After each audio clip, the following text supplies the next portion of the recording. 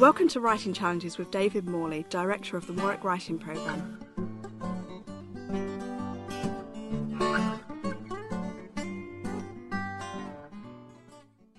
Hello and welcome to our next Creative Writing Challenge. It is the truth about Pride and Prejudice. Form in fiction can be as specific and as conscious a decision as choosing to write in the form of a journal, a blog, or letters, or emails between characters, or by choosing not to use the letter E in your story. Form is simply a decision over the way your piece is written, and your final decision may take several drafts and unsuccessful trials before you realise which suits the material best and carries the story inevitably. Did you know that Jane Austen initially wrote Pride and Prejudice as a series of letters from character to character? Some writers use the terms form and structure interchangeably because it is almost impossible to separate them in the act of writing. The structures of literary fiction allow you to frame your decision, the architecture of all the action, how you place incidents and when, where you position and resolve conflicts, whether you write the piece as a third-person narrative or as a rapid-fire burst of taut, first-person narratives from the point of view of each of its several characters.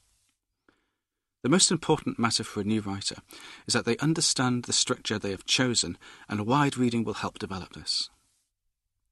The categories of fiction, which many writers also call the forms of fiction, such as novels, short stories and flash fiction, are like different species of a literary genus. Although many understand these forms to mean differences in length, they also refer to differences in structure and the demands made by them. In this way, they mirror some of the expectations and restrictions set up by using verse forms in poetry. However, calling one form of fiction by a name is not an exercise in Linnaean classification. Each form flows quite fluidly through another. One challenge is that you might not know at first which forms are the most appropriate for your story. You must trial several to find the one that works. You might well have some notion beforehand. For example, if you feel your story is thorny with events, swarming with characters, and powered by a succession of conflicts, then you are probably writing a novel. If you wish to write about a moment of significance, some life-changing event that deals with, say, one character, then your miniaturist instinct is creating a short story. If you want to hit and run the reader and then quickly shift out of view, flash fiction fits the action. Experiment with all of them. Like poetic forms, the choice you take with the form and structure of fiction will automatically begin to shape what you can do, eliminating multiple possibilities at a stroke. Let's start looking at one of those forms, flash fiction. Flash fiction is also known as the short story, or the short, and it's a subgenre of the short story, characterised by a limited word length of anything between 250 to 1,000 words. Indeed, the entire action may take place within the space of a page. Think of them as prose haiku.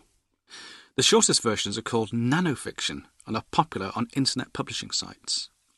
Despite their experimental brevity, write your story using a protagonist, conflict, obstacles, and resolution.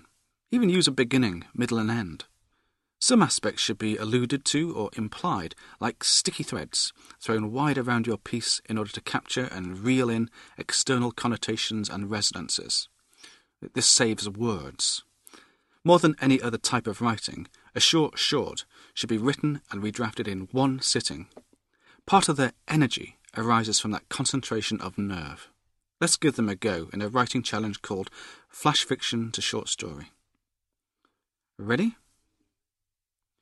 Write a story in exactly 1,000 words, no more, no less, taking no more than 100 minutes and using a Jane Austen novel as either a model for the whole thing or as a starting point.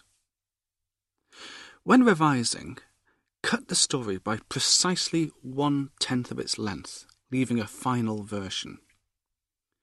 Take all the words and sentences from that cut tenth and begin rearranging them so that they take on a rough internal logic. Then take the key character from your flash fiction and make them the protagonist of a short story of 3,000 words. The cut tenth must find its way into your short story, either as description or as monologue or as dialogue. It must in no way shape the narrative thread of your short story. Writing to these restrictions precipitates a controlled freefall. Reusing a character is useful training for developing a longer narrative thread, say in a novella. Recycling deleted work is an exercise in developing verbal cunning, and writers do that all the time. Tune in for the next podcast in which we explore writing short stories, novellas, and the big beast, the novel. Thank you for listening, and good luck with your own writing. If you would like to comment on anything in this podcast or read new pieces by David, then you can visit his blog at http://blogs.warwick.ac.uk/MorleyD. To find out more about the Warwick Writing Programme, visit www.warwick.ac.uk. Writing Challenges was produced by Tom Abbott for the University of Warwick. The music was written and performed by Dylan Owen.